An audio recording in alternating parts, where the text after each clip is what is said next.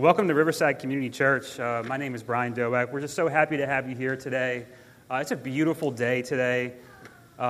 Just things to celebrate today. Just so everybody knows, Pastor Keith Grant and his wife Melissa, they had their baby last night. Yep.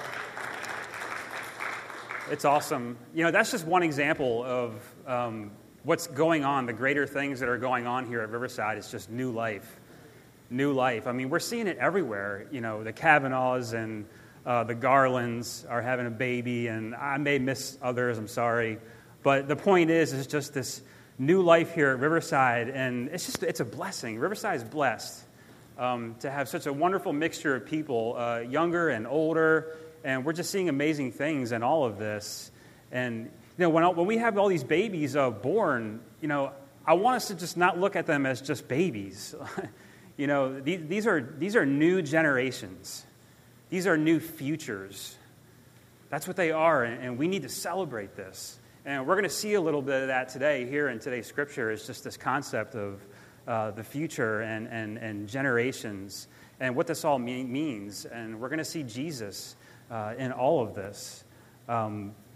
So before we get started, I want to pray over the scripture today, and before I even say a word about it. Heavenly Father, thank you for bringing everybody to Riverside today, Lord. This is God, the faithful Labor Day weekend staycation crew, and we're just thankful for them to come here and to hear a word from you, Lord. I pray that they hear you and they see you, and they don't hear me and they don't see me, God. I want them to get to know you, because when we get to know you, Lord, life is just filled with joy. Lord, hardship may not go away, God, but it's all for a purpose, Lord, and you're growing us and sharpening us and molding us, Lord, and you're using all of this, Lord. You're using our kids in all of this, and you're using community in all of this, Lord, and we just thank you for these things, and I pray this in the name of Jesus. Amen. Awesome. So before we get started, I just want to show you a picture of my daughter. There's a reason for this. I'm not just showing you a random picture. You know, I know she looks really sweet, but you're not seeing the whole picture.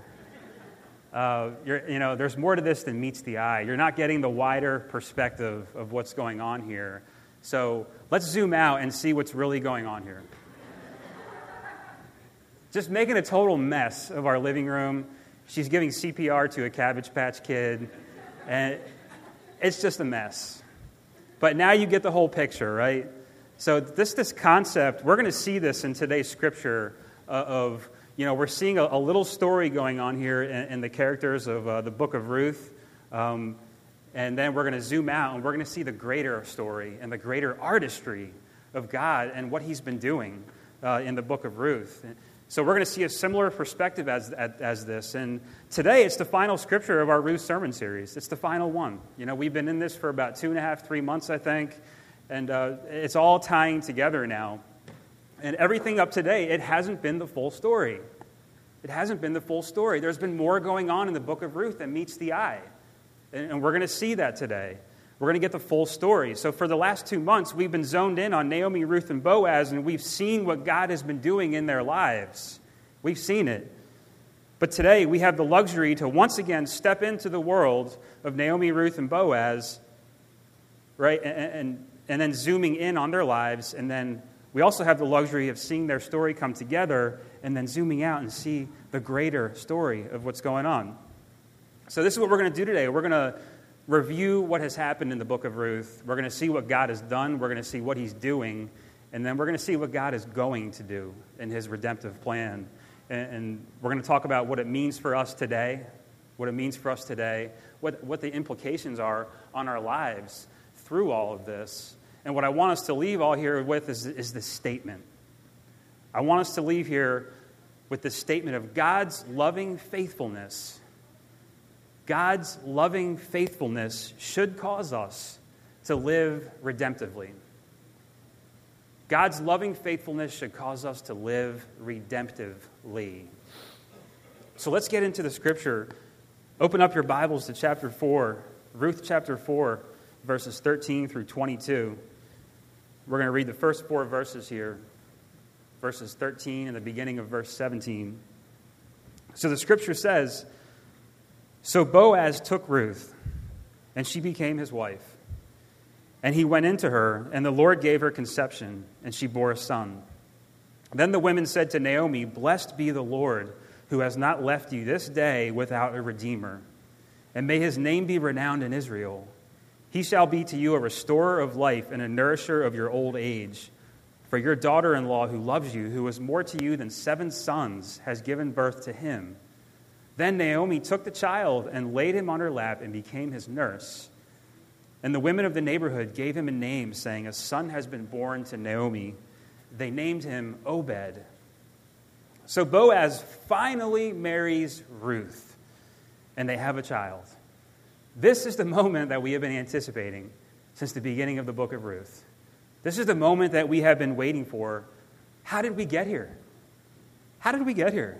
To answer this, I want to review where we've been, but I want to do it by starting where we are today, and I want to move backwards to the very beginning of Ruth. And what we're going to see is, at the very beginning of Ruth, there's this singular moment, a singular event that makes everything after in Ruth possible. This event is why we're seeing what we're seeing now in today's scripture. So let's move backwards, starting in today's scripture. So Boaz and Ruth, they have a child. So for that to happen, as the kinsman redeemer, Boaz has to marry Ruth. Boaz marries Ruth. Okay? So they get married because Boaz's obedience to God's law and Naomi and Ruth's obedience and action in pursuing redemption. Now they take action because Naomi saw hope with her own eyes.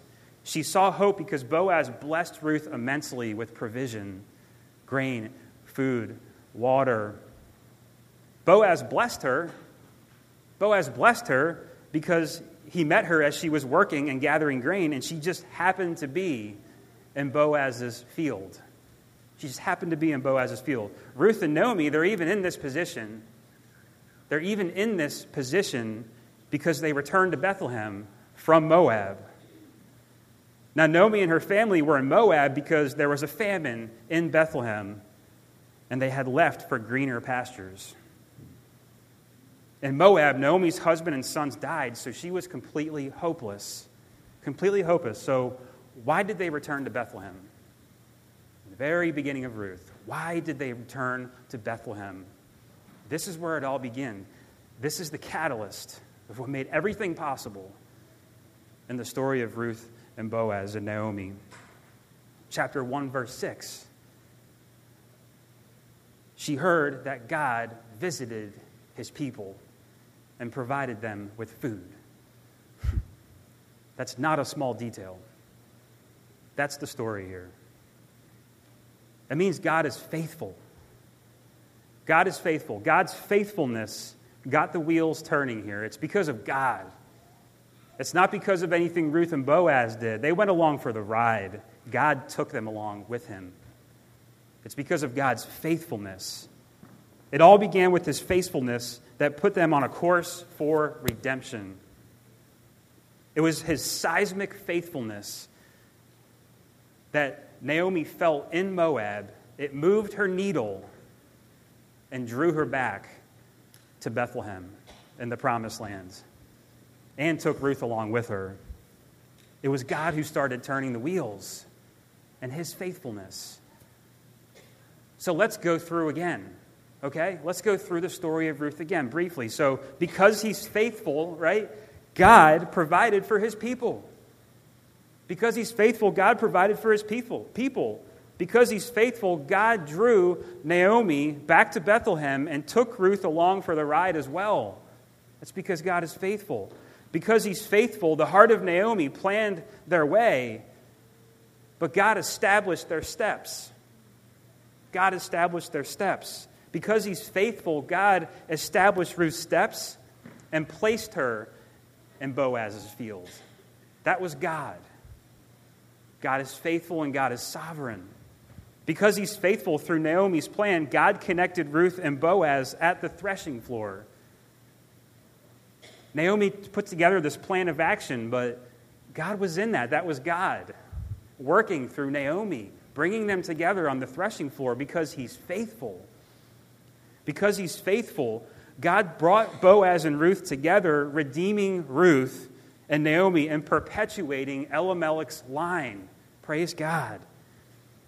Because he's faithful, Boaz and Ruth have a child, which brings to them the redemption that they've been seeking this entire story. Because he's faithful, God broke Naomi down and built her back up into someone better than she was before. Because he's faithful, Naomi went from, in the beginning, bitter and hopeless to, in the end, joyful and redeemed. Joyful and redeemed. Because he's faithful, the story began with death and famine. But because he's faithful, by the end, it ends in life, new life, resurrection, redemption, and restoration. And because he's faithful, it's actually not even really about Boaz. It's not about Naomi, and it's not about Ruth. And that's because he's faithful. So let's continue in the scripture, and we're going to zoom out a little bit.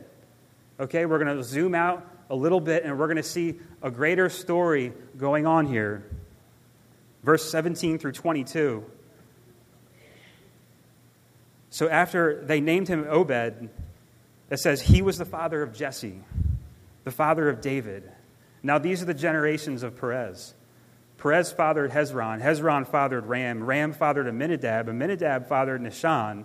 Nahshon fathered Salmon. Salmon fathered Boaz. Boaz fathered Obed. Obed fathered Jesse. And Jesse fathered David. Awesome, a genealogy. We love genealogies, right? No, we don't. I don't know. That was a rhetorical question. We often think, oh, spare me when we get to a genealogy. You skip it. No, this is God's word. He has a purpose and a plan for these genealogies in Scripture. A genealogy, it's a striking way to see the continuity of God's purposes and his plan throughout history. You see, the process of history, it's not haphazard. God is sovereign over everything. He's not just sovereign over events. He's sovereign over generations. He's sovereign over days and hours and minutes and seconds and milliseconds. That's a lot to take in there. God is sovereign over all of that. So as we zoom out here, the author gives us a perspective of God's greater work in his redemptive plan. And what is that? Which is, it's continuing the line to the greatest king of Israel, David. So what does that mean? What are the implications of that? You see, it wasn't about this child Obed. It wasn't about Obed. And it's actually not even about this child David. It's about another child, Jesus. It's about Jesus. So now let's zoom out even more. Let's see the grand artistry of the living God. We're going to look in Matthew chapter 1 at the genealogy of Jesus. And it's up there on the screen. This is God's word. So the scripture says, the book of the genealogy of Jesus Christ, the son of David, the son of Abraham. Abraham was the father of Isaac, and Isaac the father of Jacob, and Jacob the father of Judah and his brothers, and Judah the father of Perez, and Zerah by Tamar, and Perez the father of Hezron, and Hezron the father of Ram, and Ram the father of Amminadab, and Amminadab the father of Nahshon, and Nahshon the father of Salmon, and Salmon the father of Boaz by Rahab, and Boaz the father of Obed by Ruth, and Obed the father of Jesse, and Jesse the father of David the king.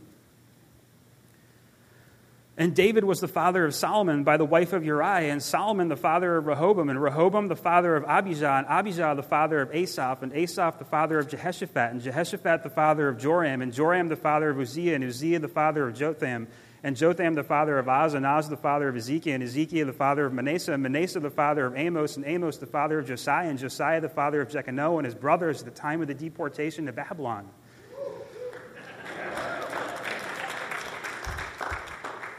Praise God. This is big stuff. We're at a high level.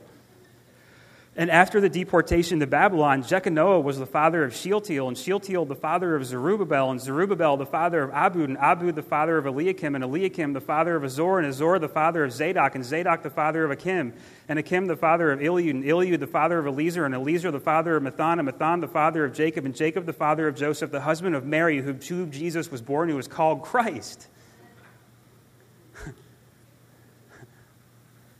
It's all about Jesus. It always was about Jesus, and it remains to be about Jesus today, and it always will be about Jesus. It will be about Jesus tomorrow. It will be about Jesus next year. 10 years from now, it will be about Jesus. So, because he's faithful, God worked through Boaz and Ruth to continue the lineage to King David, and ultimately to bring the Messiah. Because he's faithful, the Father perpetuated the line to the Son. He perpetuated the line to the Son. The book of Ruth was never really about Ruth, or Naomi, or Boaz. It was never about them, or this redemptive romance between two people, Boaz and Ruth. It was all about God's redemptive romance with us, with humanity. Man, now that genealogy is a mixed bag. There's faithfulness in there, but there's some putrid living in there. Some serious rebellion and unfaithfulness. You go down that list in Matthew 1 and read their stories. Wow, are they a mess? Total mess. But God redeemed it all. Not because of who we are or anything we did, but it's because God is faithful. He said he would do it, and he did it. God is faithful. It's not about our mess. It's about Jesus and his redemption. It's about Jesus willing to take on a messy, dead, and hopeless foreigners like us, who will say, just like Ruth did in chapter 2, verse 10, when she was saying to Boaz, "Why have I found favor in your eyes, that you should take notice of me, since I am a foreigner?" Man, so how does this apply in our lives? When we leave those doors, what do we take home with us here? I see the big picture. I see what you did there in zooming out and seeing the big picture of what's really going on here in the book of Ruth. But what do I do with this? Guys, I want to ask you a question. Do you think Ruth and Boaz knew that their offspring would one day produce the greatest king of Israel and ultimately the Messiah? No. They had no idea. They had no idea. Naomi, Ruth, and Boaz could see what God was doing right in front of them, but they didn't know what God was doing in redemptive history. Several weeks ago, Keith was talking about how here we only see like this much, right? God sees all of it, but he just wants us to be faithful with this. Can we just do that? Can we just be faithful with this? And God will take care of the rest. See, Ruth and Boaz, they were a part of a redemptive plan far greater than themselves, and they didn't even know it. Ruth wasn't a queen or a prophetess. Boaz was not a king or a priest or a prophet. He was just a normal dude, just like you and me. He's living his life faithfully, not perfectly, faithfully. They simply lived faithfully in the stations of life that they were in. Not perfectly, but faithfully, and God took care of the rest. God raised up Ruth and Boaz for the purpose of living lives together that glorify him, and for the purpose of one day bringing Jesus to the world. Okay, I see that on that side of redemptive history. Well, what about now? What is it now on this side of Jesus? Today, as believers in Jesus Christ, God has drawn us to himself for the purpose of living for him and glorifying him and showing people Jesus. It went to bringing people, to bringing Jesus, to showing Jesus. It's all about Jesus. So where does that leave us? It goes back to the statement. God's loving faithfulness should cause us to live redemptively. That should cause us to live redemptively, live redemptive lives. What does that look like? Man, I can't even wrap my head around that. Tell me what that looks like. What is a redemptive life? All we need to do is look at the examples we've learned from Naomi and Ruth and Boaz, and ultimately Jesus himself. Redemptive living is repentant living. It's repenting of our sin. We saw this in Naomi in the beginning of Ruth, where she goes back to Bethlehem. It was an act of repentance. She was where she shouldn't have been. God worked, he was faithful, and she goes back. She goes back to Bethlehem. It's an act of repentance. Redemptive living is surrendered living. Surrendered living. We saw this in Ruth. Ruth surrendered her whole life for the God of Israel.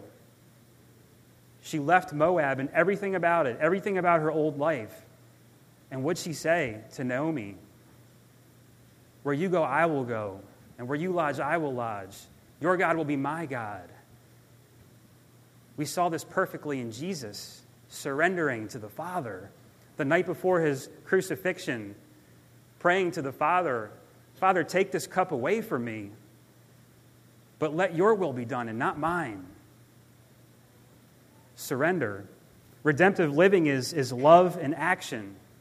It's love in action. We saw this in Ruth, choosing to go with Naomi, forsaking her old life. We saw the two opposites of Orpah. Orpah and Ruth had the same choice. Orpah loved Naomi, but not enough, I guess. Orpah stayed. She didn't put her love into action. Ruth did. Ruth did, and we saw this perfectly in Jesus on the cross. That's love in action. That's love in action. Redemptive living is prayerful living. It's prayerful living. We saw this in Naomi. Hopeless. And yet she stayed in the story. She goes back to Bethlehem. She repents and she stays in the story. And we see what happens. Now we see this perfectly in Jesus' life. His prayer life was just unmatched. Then, it's unmatched today. His reverence was the Father was perfect. We see that in his prayer life in the Gospels. Redemptive living is obedient living. We saw this in Ruth and Boaz. Right? We saw this in Ruth obeying Naomi and serving her out of love. And we saw this in Boaz being obedient to God's law. Obedient to God's law and providing redemption for these widows, Naomi and Ruth. We saw this in Jesus where he sacrificed his life. He was obedient to the point of death.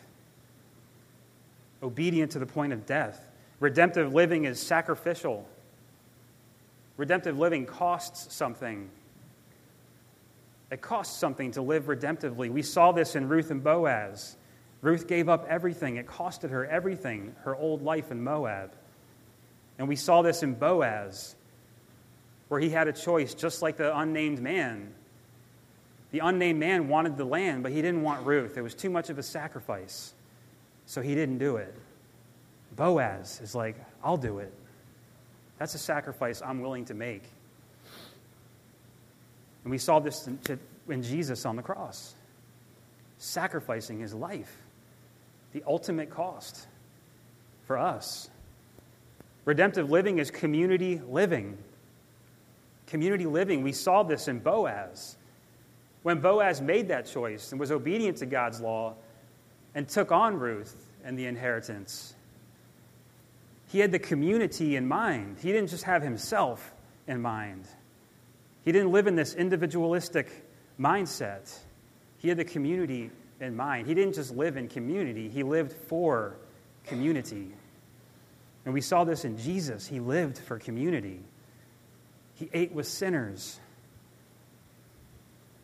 And finally, most importantly, redemptive living it's faithful living. It's not perfect, sinless living. We can't do that. But redemptive living is faithful living. We saw this in Ruth and Naomi and Boaz all throughout the book of Ruth. And we see this perfectly in Jesus. He never wavered in his reverence in the Father. Never wavered. So just like everything in the story of Ruth began with God's loving faithfulness, living a redemptive life begins with God's faithfulness to us. The only reason we have a chance at living that kind of a life is because of God and what he did through his son Jesus, through his faithfulness. And living redemptively expresses itself in our faithfulness to God and to others. That's redemptive living. Without faith, all those other things around it, they just go away. They go away. Without faith, sure, you can pray, but what are you praying to? Mother Nature? The stars? The universe? We pray to a living God. Right? Sure, you can live obediently, but what are you being obedient to? If it's not the living God, are you being obedient to a gold statue of an overweight bald guy? No, be obedient to a living God. Obedient to a living God. No faith means you are not redeemed. It means you're not redeemed, and if you're not redeemed, you cannot live a redemptive life. Try all you want, you're going to lose every time. And that does not glorify God. It does not glorify God. This is the kind of living that God uses, redemptive living. This is the kind of living that God uses to draw people to himself and impact individuals and families and communities. But it actually doesn't stop there. It doesn't stop there. God uses our redemptive living to transform and impact future generations. People that we will never know. We won't even know them. You know what one of my biggest pet peeves is? I never want to hear this out of your mouths. Seriously. When people, they act like or they say they don't care. They don't care about what happens in their family down the road because I'm going to be gone. What does it matter? Dude, it does matter. It does matter. What, just because you're not around, people don't matter? Those people? It does matter. That's weak, selfish, man-centered perspective right there. God wants us to have strong, God-centered, eternal perspective on life and our families. I want to tell you a personal testimony. So my dad's dad, my grandfather, when my dad was 20 years old, he cheated on his mom, my grandmother. And he left the family when my dad was 20, and my dad never saw him ever again. My dad's 65 now. He destroyed a marriage. He destroyed a family. And he cut a chunk out of my dad's heart. And I know my dad would tell you it doesn't affect him. It does. I know it does. And it doesn't just affect him, it affects me too. We're supposed to have 3 men in our lives. We're supposed to have a father and 2 grandfathers. That's best case scenario. I didn't have a grandfather I should have had. That's another man. That's a manhood that should have been in my life. I praise Jesus for coming into my life. And then you have a very, very, very good friend of mine. Very good friend of mine. His father cheated on his mom. And he repented. He was repentant. And he turned back to God. The family remains. The family's blessed. The family flourishes. It's not perfect. It's a faithful family. They saw repentance in action when they were younger. and the family is blessed for it.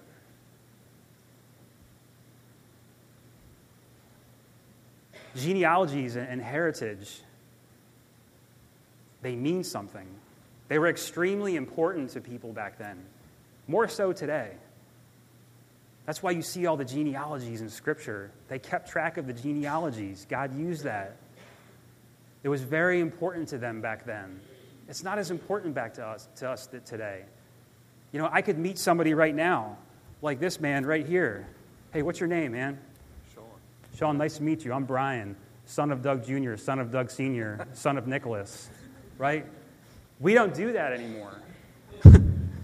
If somebody does that, they're going to look at you like, what? Are you crazy? I would. I would think like, what is this, the Lord of the Rings?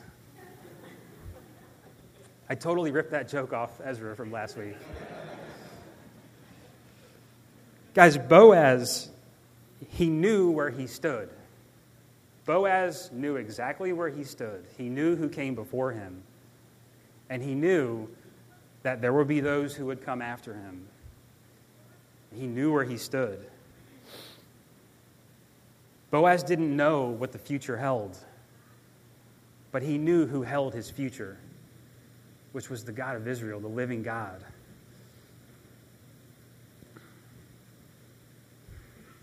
He knew his actions could have an impact on those generations. Boaz and Ruth, they lived redemptively where they were, and God used it. He did the rest. He did it to bring the greatest king of Israel, David, and ultimately Jesus. They ended up being one link in a long line leading up to the Messiah. Think about that. The Savior of the world. That's a big plan. That's big living. God uses us for that. Man, he did that. What can he do now through us? What can he do now through us? God wants you to have the eternal perspective on your life and live redemptively where you are now. As a believer, God is working in your life. But like Naomi, Ruth, and Boaz, you may never see the fullness. You may never see it. You may never see what exactly God's doing, but that's okay. That's all right. God's plan for you, it's not reserved only to your life. Get over yourself. It's not about you. Clearly, God's plan for Ruth and Boaz stretched beyond their lifetime. He had a plan for them, but it stretched beyond them. And it's the same thing for us today. He can use your legacy of faith and stretch it to future generations and impact them, and you'll never know it or see it. But that doesn't mean you don't live for them now. He can use your faith now to show people Jesus later. So as a believer, you're part of a redemptive story. Live like it. Live like it. Take ownership of it. This is big living. I don't want to live for my daughter. I want to live for Jesus. Because when you live for Jesus, your perspective widens. And I'll live for my daughter, but I'm going to live for her kids. And I'm going to live for her kids too, and their kids, and their kids, and their kids. Care. Care. You know, this may be an easy concept to grasp, but often, we don't live like this. It's so easy for us to forget where we are in God's plan. You know, we become so individualistic in society. It's all about me. It's all about me. When you leave those doors, don't peel back tomorrow. Read a genealogy. Get your mind right. Get your perspective right. Don't get caught up in the world of self and lose focus of the big picture. Because when we understand that without God's saving grace through Jesus Christ, we are in a situation in which we're going to lose every single time. Every single time. Cling to Jesus. Keep the eternal perspective and live redemptively. And then just let God take care of the rest. That's all he wants. Let's pray. Heavenly Father, Lord, this is a big word. Lord, this is a big word, and God, this applies to all of us. It applies to me. It applies to everyone, Lord. Even if we don't have kids, even if we're not able to have kids, Lord, there's community around us. There's community around us that we can impact, and we can impact a child. We can impact a person, and their future can change, which sets them on a course for redemption. Lord, let this just soak into our hearts and our minds. Let us respond as we leave those doors today and go home and look at our homes differently, look at our neighborhoods differently, our communities differently. Lord, we thank you to have your word in our hands for us to be able to read and pick apart and study, Lord. We thank you and we're grateful for you, for your loving faithfulness, Lord. I pray this in Jesus' name.